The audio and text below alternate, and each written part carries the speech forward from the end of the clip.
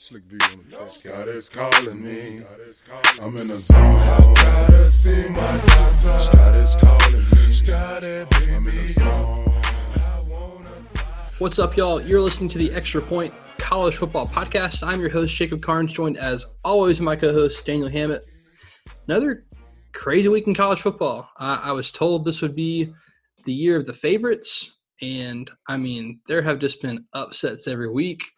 I don't know if there is a good team outside of like the top four. Like, does anyone want to be a top 10 team? It doesn't seem like it. Yeah, it's looking very, very much like regular college football in the sense that chaos ensues. But since most of these are conference-only schedules, we're largely getting chaos every week, it seems like. And which way is up? You know, we don't know which way to pick some of these. And I feel like I know so much about college football, and the more you know, sometimes the less you know. So, how much does, and we'll get into it, but like there's a home field advantage for some, and then some there's nothing, which that happens regularly, but in the COVID era, it was supposed to kind of be neutral for everybody, and it has not been thus far. So we'll definitely get into some of that, but yeah, definitely fun to watch. I guess my thing I'm happiest about is that Houston finally got a game in. So finally, there's that. About time. And they won. They took out some frustration, and they won 49-31 over Tulane on Thursday night. So, kudos to Houston, and maybe they'll stay undefeated. Maybe. We'll see. Maybe they'll go 2-0, finish the year 2-0. Well, as far as picks go, man, I went 4-3. You went 3-4. A decent week. Poor Kyle went 1-6. Oh, Kyle! I'm sorry, man. That was just I'm sorry. We all trusted Florida, and we'll save that. We'll save Florida A&M. But the good news is for me is I'm only a game back now in our overall picks. 2. I don't know how you count. I mean, you're 18-16. I'm 16-18. So 2 games back.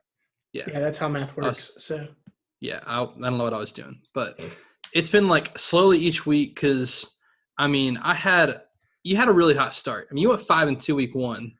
That's like to get 3 games above 500 right there. That's huge. I went 4-3, and then the next week you went 3-3. And I went 2-4, so I got really behind the 8 ball. Followed it up with a 3-4 week, and you went 4-3. So you just stayed ahead, ahead of 500. In the past 2 weeks, I've gone 4-3, and you've gone 3-4. So just catching you one game at a time. That's all it takes. Just one step at a time. Worry about the next game. We're not looking ahead to our other opponents. Going 1-0 each week in each game. That's right. That's all we're going to do. Whatever coach speak we got to say. But no, I'm not looking ahead to week 8. I'm just looking at week 7. That's all I'm looking at. There's some weeks on here, man, I feel fantastic about the slate. And then there's some I'm like, I don't know what to pick. So and let me tell you something. Week 7 is the hardest week there is to pick. I'm going to say for week 8, that's also the hardest week it is to pick. So just like Gus Malzahn's talking about Gus Malzahn and Kirby going back and forth. Hey, Auburn's the most talented team in the SEC. Oh, Georgia's the most talented team in the SEC. Oh my gosh. Oh gosh. Well, man, let's get into it. Let's talk winners first. Winners deserve to be praised, and Clemson deserves a lot of praise for what they did on Saturday. You and Kyle taking the Canes against the spread. And one of the things that I mentioned did come to fruition, but it was much more than that. I think that Clemson's defensive line just dominated that the offensive line of Miami. And the other thing that won, though, was skill players, man. Clemson's DBs just locked down Miami's receivers. And Derek King had there's nowhere to throw the ball all night. Yeah. This game, getting eyes on it, it was one of these where it looked difficult for Miami to just get a first down. I feel like not only were they, in 3rd and long, but they were in 3rd and very long most of the night. It seemed like they were losing on 1st and 2nd down regularly. And then, there was a lot, whether it be a penalty or, whatever, and they'd be, 3rd and 13, 3rd and 14. And, Derek King, the few times they looked successful is him getting out of the pocket and kind of making something happen.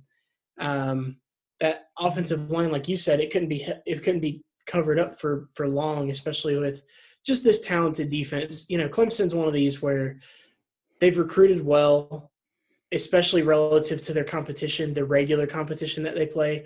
So they've got competent players and stars at every level of the defense, whether they're young or a veteran.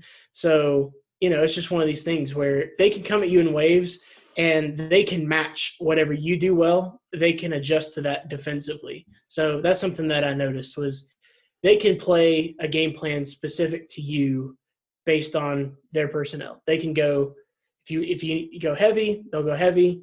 If you're spreading them out, they can be spread out. If you're going over the middle, dink and dunk, they can play zone. They can do it all. So very impressed with the Tigers, specifically defensively. We know what they are on offense. 42 points doesn't surprise me or anything, them doing that to anybody. First of all, anybody. Second of all, it's Miami. So I think that they were content with taking a comfortable approach offensively, running the ball. ETN looked great as usual. And then, defensively, just suffocating. They just decided, you're not going to score, regularly. The fact that, because when Miami has only had 10 points and they got to 17, I was actually shocked and said, oh, wow, I didn't see that last score. What happened? And so, I'm thinking this might have a little something for them. But, no, still, you're on the right side of that one for sure. I mean, Miami, 121 passing yards, 89 rushing yards, 210 total yards. They just got locked down. And the thing is, I don't think Miami's bad. I think Miami's still a really good team. This doesn't change my opinion of Miami. All this did for me was it said, oh, yeah, Clemson's the best team in the country. Yeah. Oh, yeah. And the gap between – and I think there's a gap between 1 and 2. You and I were talking about it before we got on. I think there's a gap between Clemson and then Alabama and Georgia right now.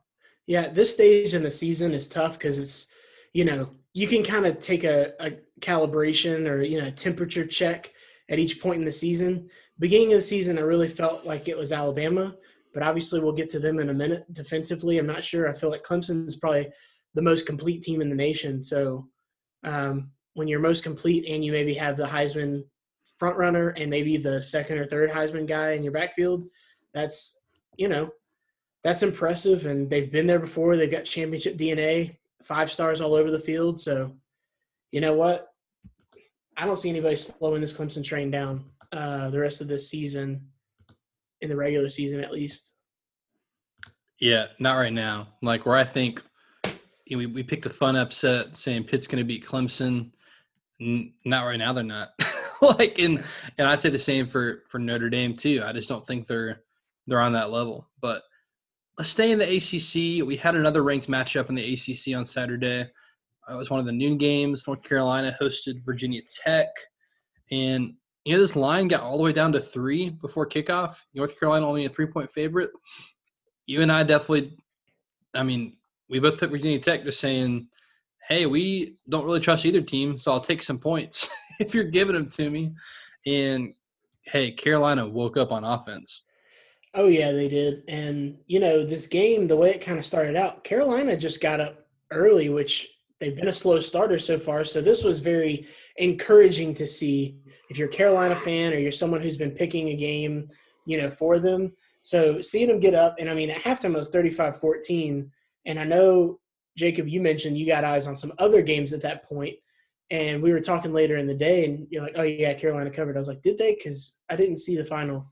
You're like, oh, they were up big at halftime. I'm like, no. It got to be close towards the end. Yeah, Virginia Tech came storming back, put some drives together, had a couple big play touchdowns. So that was a very, impressive for them. They brought it to – at the last time I had eyes on it was 42-37, but obviously final 56-45. So Carolina putting up that big of a showdown, it makes me feel better about their best side of the ball. So, do I have questions about their defense? Yes. But did we already have questions about their defense? Yes. I had more concerning questions about their offense because that's what we felt like we knew. We knew that their offense was supposed to be good. Right. And they finally gave us that feeling on Saturday. So, good for them. Virginia Tech looks like they got a full. We'll have to see how the rest of this shakes out. Yards per play, Carolina averaged 9.9.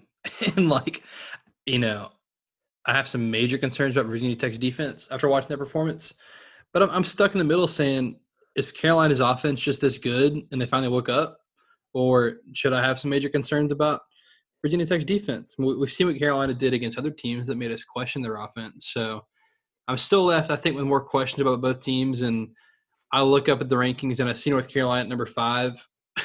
I'm just like – now that's ridiculous. That is ridiculous. Is North Carolina really the 5th best team in the country? But the thing is, all these teams are losing games, and Carolina's just trucking along, winning football games. Well, here's one thing I'll say. All right, this is my point for Carolina right now, and I'll kind of ride it out here the next couple weeks. Their first game, they started slow against Syracuse and kind of got their sea legs under them and ended up winning, 31-6. So they kind of got it together. Then they had a month off. And then they had another slow start against Boston College. So, they kind of figured it out. Now, they didn't figure it out in the sense that they just blew them out late or anything like that, but they hung in there. This was their first back-to-back game. So I want to see if that's a trend of they were just rusty and needed time together on the field. So let's take a look at them next week after that game. And if they put another good offensive performance out there, maybe that was it. Maybe they really just needed to get some games under their belt and back-to-back to feel comfortable out there. Yeah, that could be it. I'm with you. But impressive showing from Sam Howell, Mac Brown, the North Carolina Tar Heels. Any other ACC games you wanted to hit? I mean, NC State looked good. They're 3-1. Yeah, I mean, just mentioning it. I mean, NC State definitely a little bit better than we may have realized at the beginning of the year. They haven't beaten any great teams necessarily just yet. But at that same token, I mean, Pitt, we're a Pitt podcast. They beat them last week.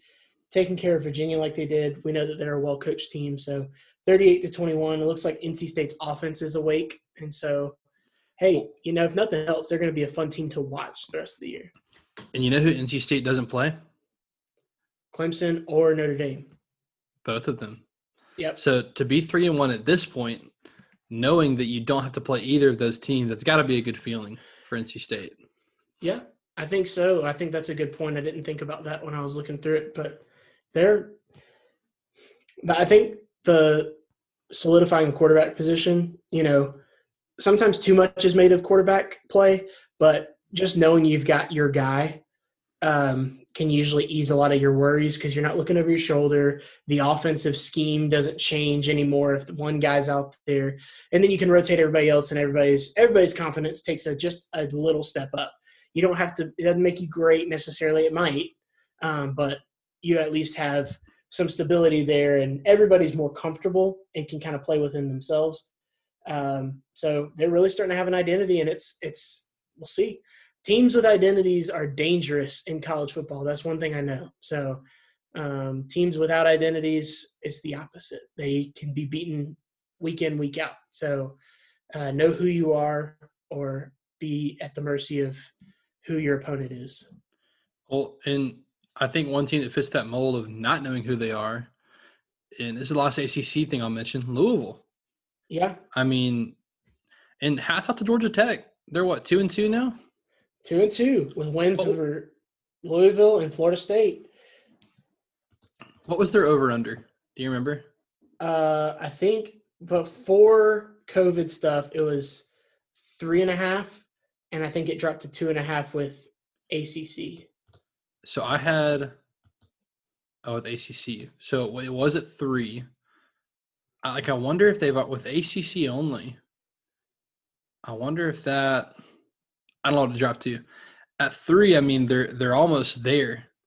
3 or 4 games. So I mean, good for Georgia Tech. Big win on Friday night over a team that you and I thought was going to be pretty good this year. I don't know if we were off on that with Louisville, but still, big win for Georgia Tech. Getting a big win at home like that, really important for Jeff Collins building that program moving forward, build that confidence. And Jeff Sims looked good. in the game. Well, when you're not turning the ball over and you're able to finish drives and that kind of thing, I think you're going to see a lot of this from Georgia Tech, where they're going to raise up and look really good against some teams that you'd be surprised for them to look good against. And then, like, they'll lose to Syracuse by double digits like last week. So, it's one of these things. They're going to have to take the growing pains this year. But in a year like this, might as well take it this year, and then maybe next year when things are a little bit more normal, you've got a seasoned sophomore quarterback who's making plays and turning the ball over a lot less, and a talented roster, and maybe they're going to be able to recruit based on some of these players that they already have. People want to go play with a Jeff Sims or a Jahmyr Gibbs. So, yeah, fun times on the flats. Friday night on the flat. So it was a fun game for sure. All right, let's talk about it. We have a lot to talk about with the SEC because so much happened. Let's start with the noon game. Texas A&M hosts Florida. We all picked Florida on the podcast, but we did raise the red flag of I don't know why this line is at 6.5. Right. What does Vegas see in this game? Like, this seems to me like a slam dunk pick at 6.5, and Vegas knew. Vegas saw something. Vegas tends to know these things. They're not in the business of losing money. But I can't be happier being wrong than I am right here. I'm so glad that I was wrong with this pick. This was a good game back and forth. Florida really couldn't stop the run, specifically for Texas A&M. And they couldn't run the ball. And they couldn't run the ball. So those are their two keys. Now, Florida can throw it all over the yard, and Kyle Pitts is a problem. But once A&M kind of bracketed him, they had to go to these other guys. Now, Kadarius Toney had a good game. And they made their way down the field. Kyle Trask is a great quarterback. He's playing great this year, especially within the system. But until they kind of get him some help on the running game, I don't know. But again, we're talking about a 3-point loss, so they didn't get blown out or anything like this.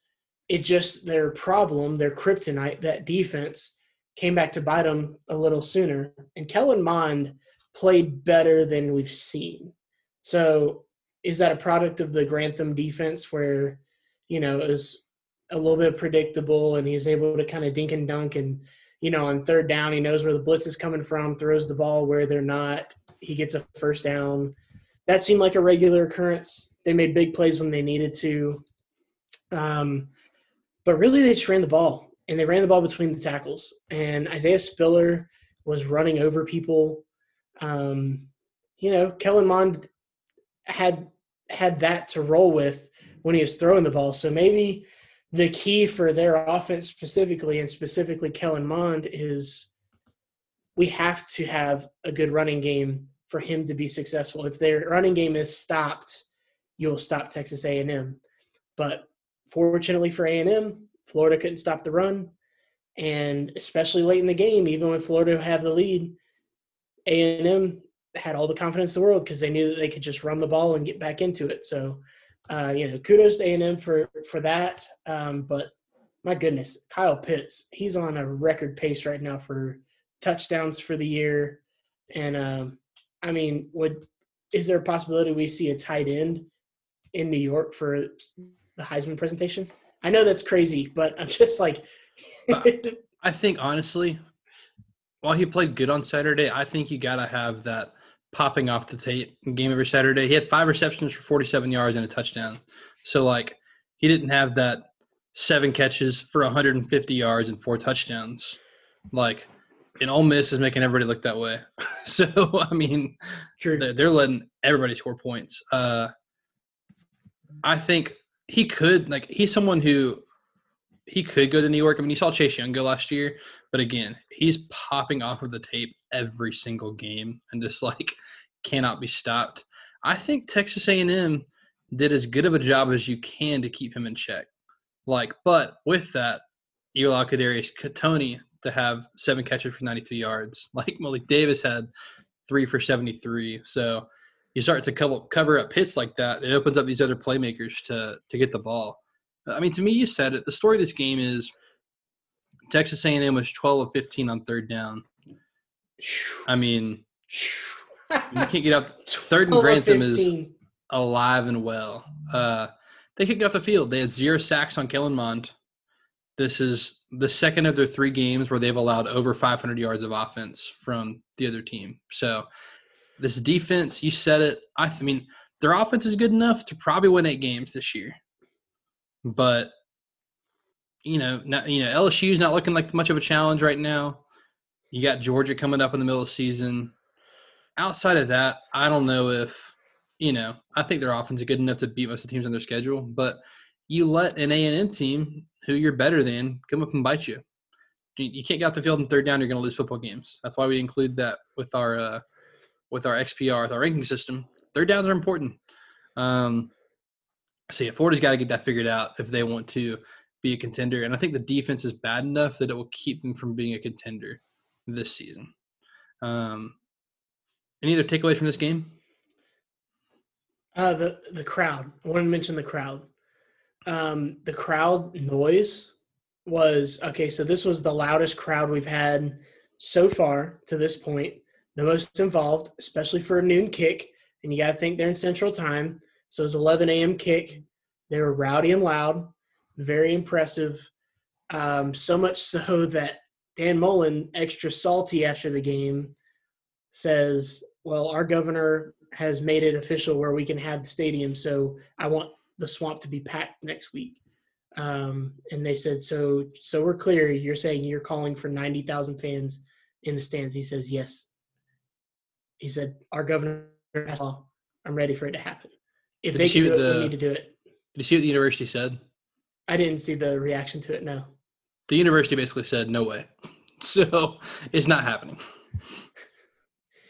But it's funny because we've been in a COVID era so far where crowd noise has been no issue at all. And SEC is built on home and away games. Like, you have to go on the road in the SEC, you have to be much better than your opponent. And in this case, Florida was better. I'm not sure how much better. And the crowd was a factor. They had some penalties. They had some time where, they couldn't adjust. And, it just was one of these things where they couldn't hear the audibles. And Florida is one of these teams that likes to move fast and have these, their plays in place. So, yeah, that crowd ran 27 times for 174 yards. I know. I'm like, there was 2 or 3 penalties on that last drive where I saw it. So, if he scored 38 points, you should win the game. Straight up, Florida. Stop Texas A&M and you win the game. You get up 41, you deserve to lose, in my opinion. That just is what it is. I think after a loss, you take it. Don't blame the crowd. I'll say that stadium, if you're talking if they're spread out, which every stadium is spreading everybody out. So it's not like it's 21,000 in the lower level of the home side. That stadium is built straight up. They've got awnings on both sides. Both end zones are completely closed in. So stadiums like Texas A&M has, Alabama's is very much that way. LSU's is that way. Florida's is that way, where it's just straight up, all concrete. Where Georgia has the open end zone, Clemson has an open end zone. So I think those stadiums that are closed in, that noise can become a major factor, even with low crowds. So yep. I think Florida could have an effect if their fans shut up more loud. Let's move on from this game. We had a couple other big games in the SEC. 3:30 CBS game of the week, Georgia hosting Tennessee. And I think this is Kirby Smart's dream because you blow out a rival in your conference that's a top 15 opponent by 23. And now you have some coaching moments going into the off week before Bama. So you played an imperfect game. You win by 23 going away, and you have some film that you can go coach your guys up on to keep them humble going into the Bama week. Yeah, this, we came into it talking about Tennessee's offensive line. You and I both know the talent that's on the offensive line, at least the recruited talent. And to this point in the season, they played very well. They've ran the ball. You and I both said Georgia stops the run. Whatever Tennessee does, Georgia just does a little bit better. I saw someone believe it was Peter Burns from SEC Network, say on Twitter that Tennessee is Georgia light, basically the light version of Georgia, the one that's, it's not quite there yet, but they do have talent. They did build it on the line of scrimmage. Pruitt and Kirby are very similar in what they want to do. And then obviously, Jim Chaney knowing about Georgia, just being the offensive coordinator here for a few years. So all that in play. And I mean, really, Tennessee hung around. Georgia gifted them that first touchdown. And then from that point, I mean, Georgia felt pretty good offensively. I guess what I'm trying to say is they looked comfortable. They didn't look like they were rattled. They didn't look, like they were nervous. I think that comes a lot from Stetson Bennett. I think he gives them a lot of calm, which is very important. But, I mean, the story of this game is Georgia stopped the run. After those sacks at the end of the game, this ended up being a -1 yards rushing for Tennessee. Georgia's defense and special teams was really just too much. They ended up being able to salt this away with running the ball. And really their leading rusher or their lead back, Zamir White, didn't have a great game. They just used several backs. They all kind of carried the load together. Tennessee had a couple of pop plays to Josh Palmer, those long touchdown passes that were a 36-yarder and a 27-yarder. Georgia just kind of hung around. They got stopped right before halftime, but they just kind of outlasted them. It was one of these things. And then at the end of the game, when Georgia knew that they were going to be passing, they just pinned their ears back. And I think Tennessee's offensive line is a good run-blocking offensive line against teams that are either average or below average at stopping the run. And I think they struggle in pass protection. And Georgia kind of exposed that. They had a couple of strip sacks, and specifically the one that Monty Rice picked up and ran for a touchdown. So definitely a game that the story is still Georgia's defense for this game. We'll have plenty to talk about this week as far as looking ahead to Bama. But, yeah, I just want to talk about Georgia. I want to talk about the team that won. What jumps off the page to me looking at the box score is that 11 players caught a pass. Like, the Monken offense has been really good about, they're still finding their footing. The offense is not perfect yet. We may see that this week, but they're spreading the ball around. Kyrus Jackson has definitely come out as the great number 2, if not number 1, because of the way Pickens have been covered up this year. Tennessee did a great job of keeping him covered the whole game. But, again, just like Auburn, it opened up Cyrus Jackson to have 4 receptions for 91 yards and a touchdown. So, I think the offense has done Monken's done a really good job of getting a bunch of players the ball, including a defensive lineman, that fridge package. We talked about, like, hey, what if they decide to pass it to Jalen Carter? He was a tight end in high school, and they finally did it. That's fun. Everybody loves when a big dude scores a touchdown, although I don't think Kirby was very happy when his other defensive lineman got a celebration penalty because they were rushing down to the end zone to celebrate with him. But, man, Stetson Bennett, let me sing his praises for a second. He continues to be, and Georgia fans, like, hear me right, he is better than Jake Fromm. Like, because of his mobility. How many sacks does Fromm take yesterday? 3, 4? A few, yeah. And it's not like Fromm's arm is unbelievable. Fromm's really good at reading a defense. Stetson's had 3 years in this system. Like, I know it's a new system, but he's 3 years with these players. He's had to learn a lot of offenses because of running scout team. So one thing Stetson's done really well to this point is go through his progressions, which was Fromm's, like, strength. Fromm did not turn the ball over. Stetson Bennett through 3 games hasn't turned the ball over yet. So, if you're talking Fromm's strengths, Stetson's got that plus a little bit of mobility. That being said – to be fair, it was snapped over his head. That was a turnover. That was a Trey Hill turnover. I would have loved for Stetson to have fallen on that instead of trying to pick it up and then bat it out of the end zone. Anyways. So, but your point is made. I understand your point largely. That being said, I wonder if later on, and it may come this week, is his inability to throw these pretty balls downfield gonna catch up with him? Like, does Georgia need a JT Daniels to win a national championship? I don't know yet. To this point, the defense is good enough. Again, we haven't forgotten. Maybe people have forgotten. This is a brand new offense. I really do think this offense is going to get better each game. Unfortunately for Georgia, your schedule is front-loaded.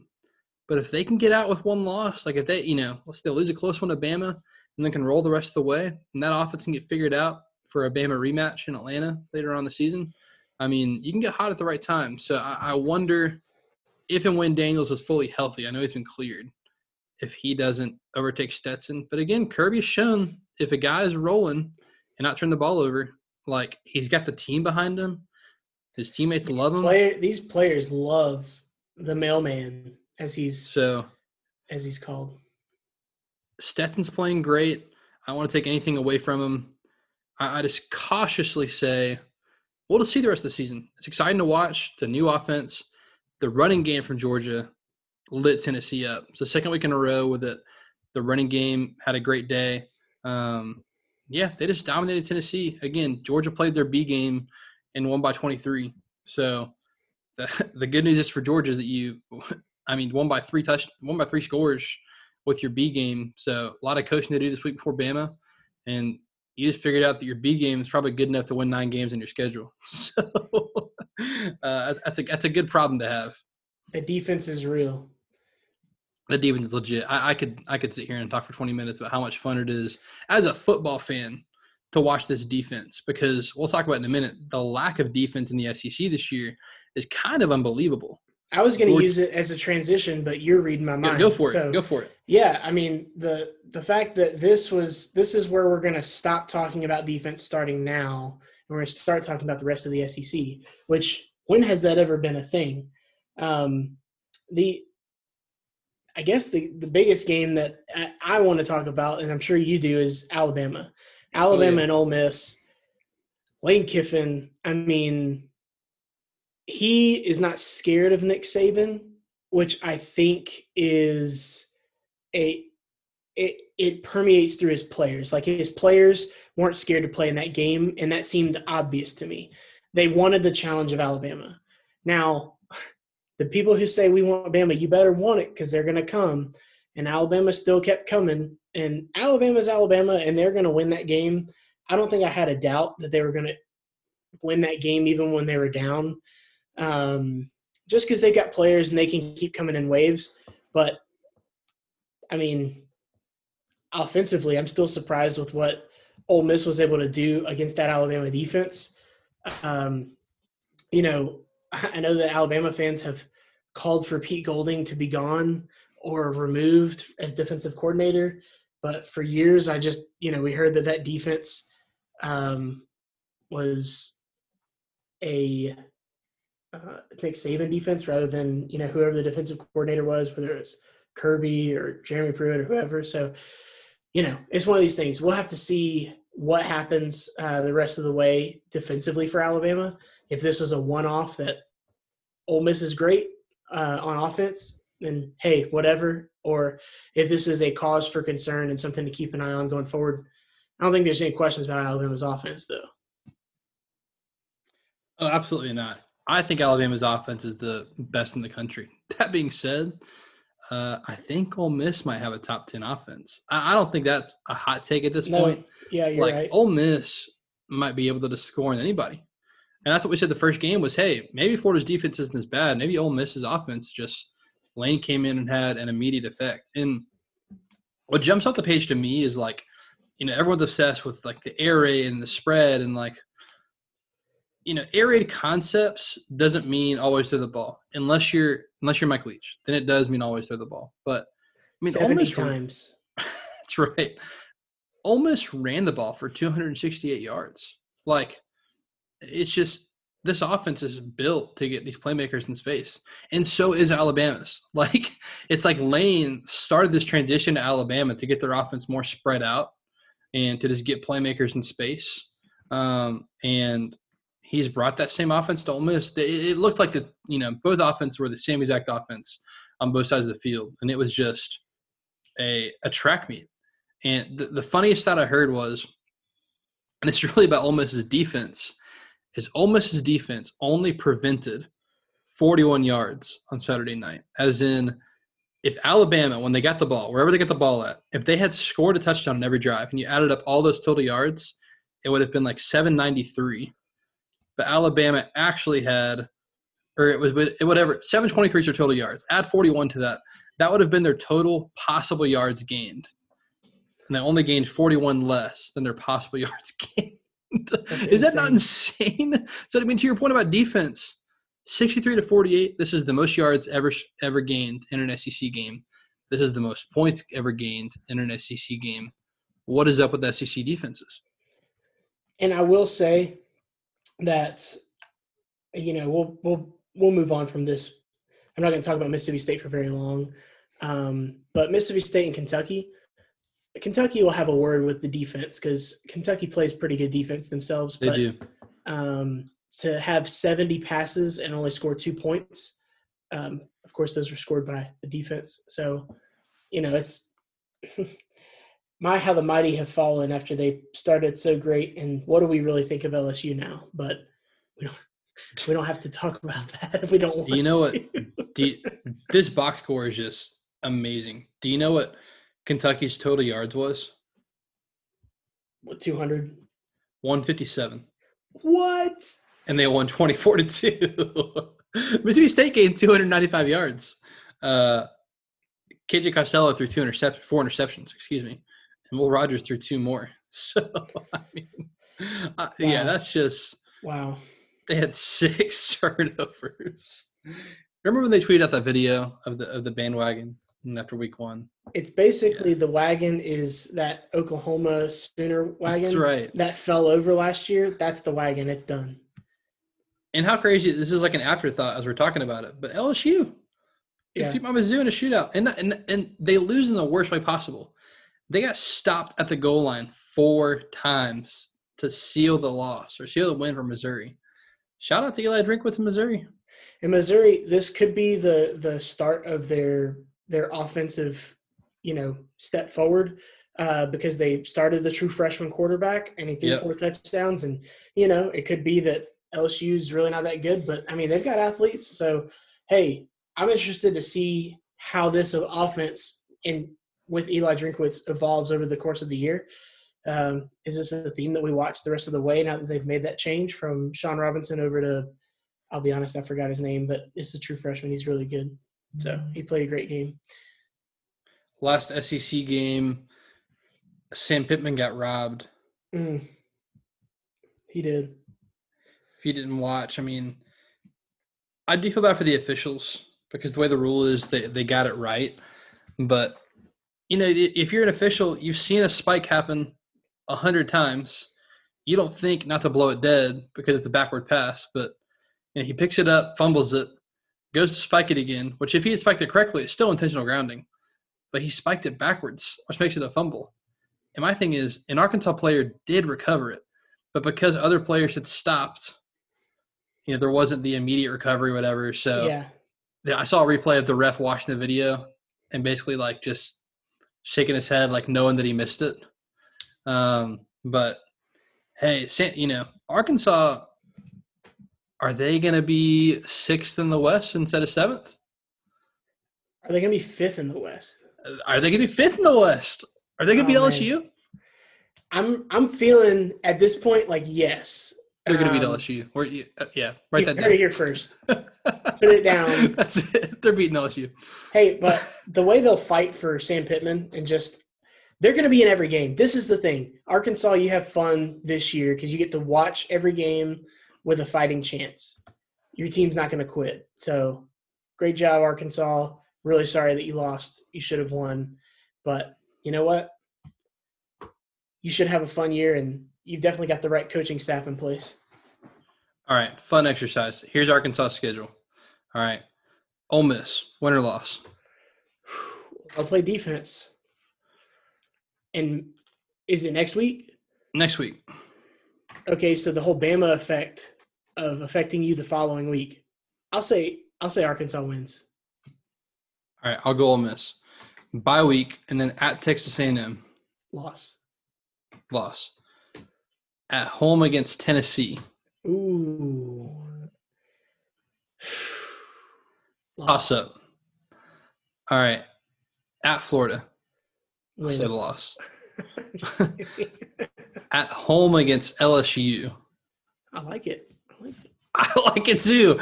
At Mizzou, win? Maybe. Dub. We'll see how Mizzou is then. Dub Nation. Bama loss. Like I'm counting like I think they have a chance. 1, 2, 3.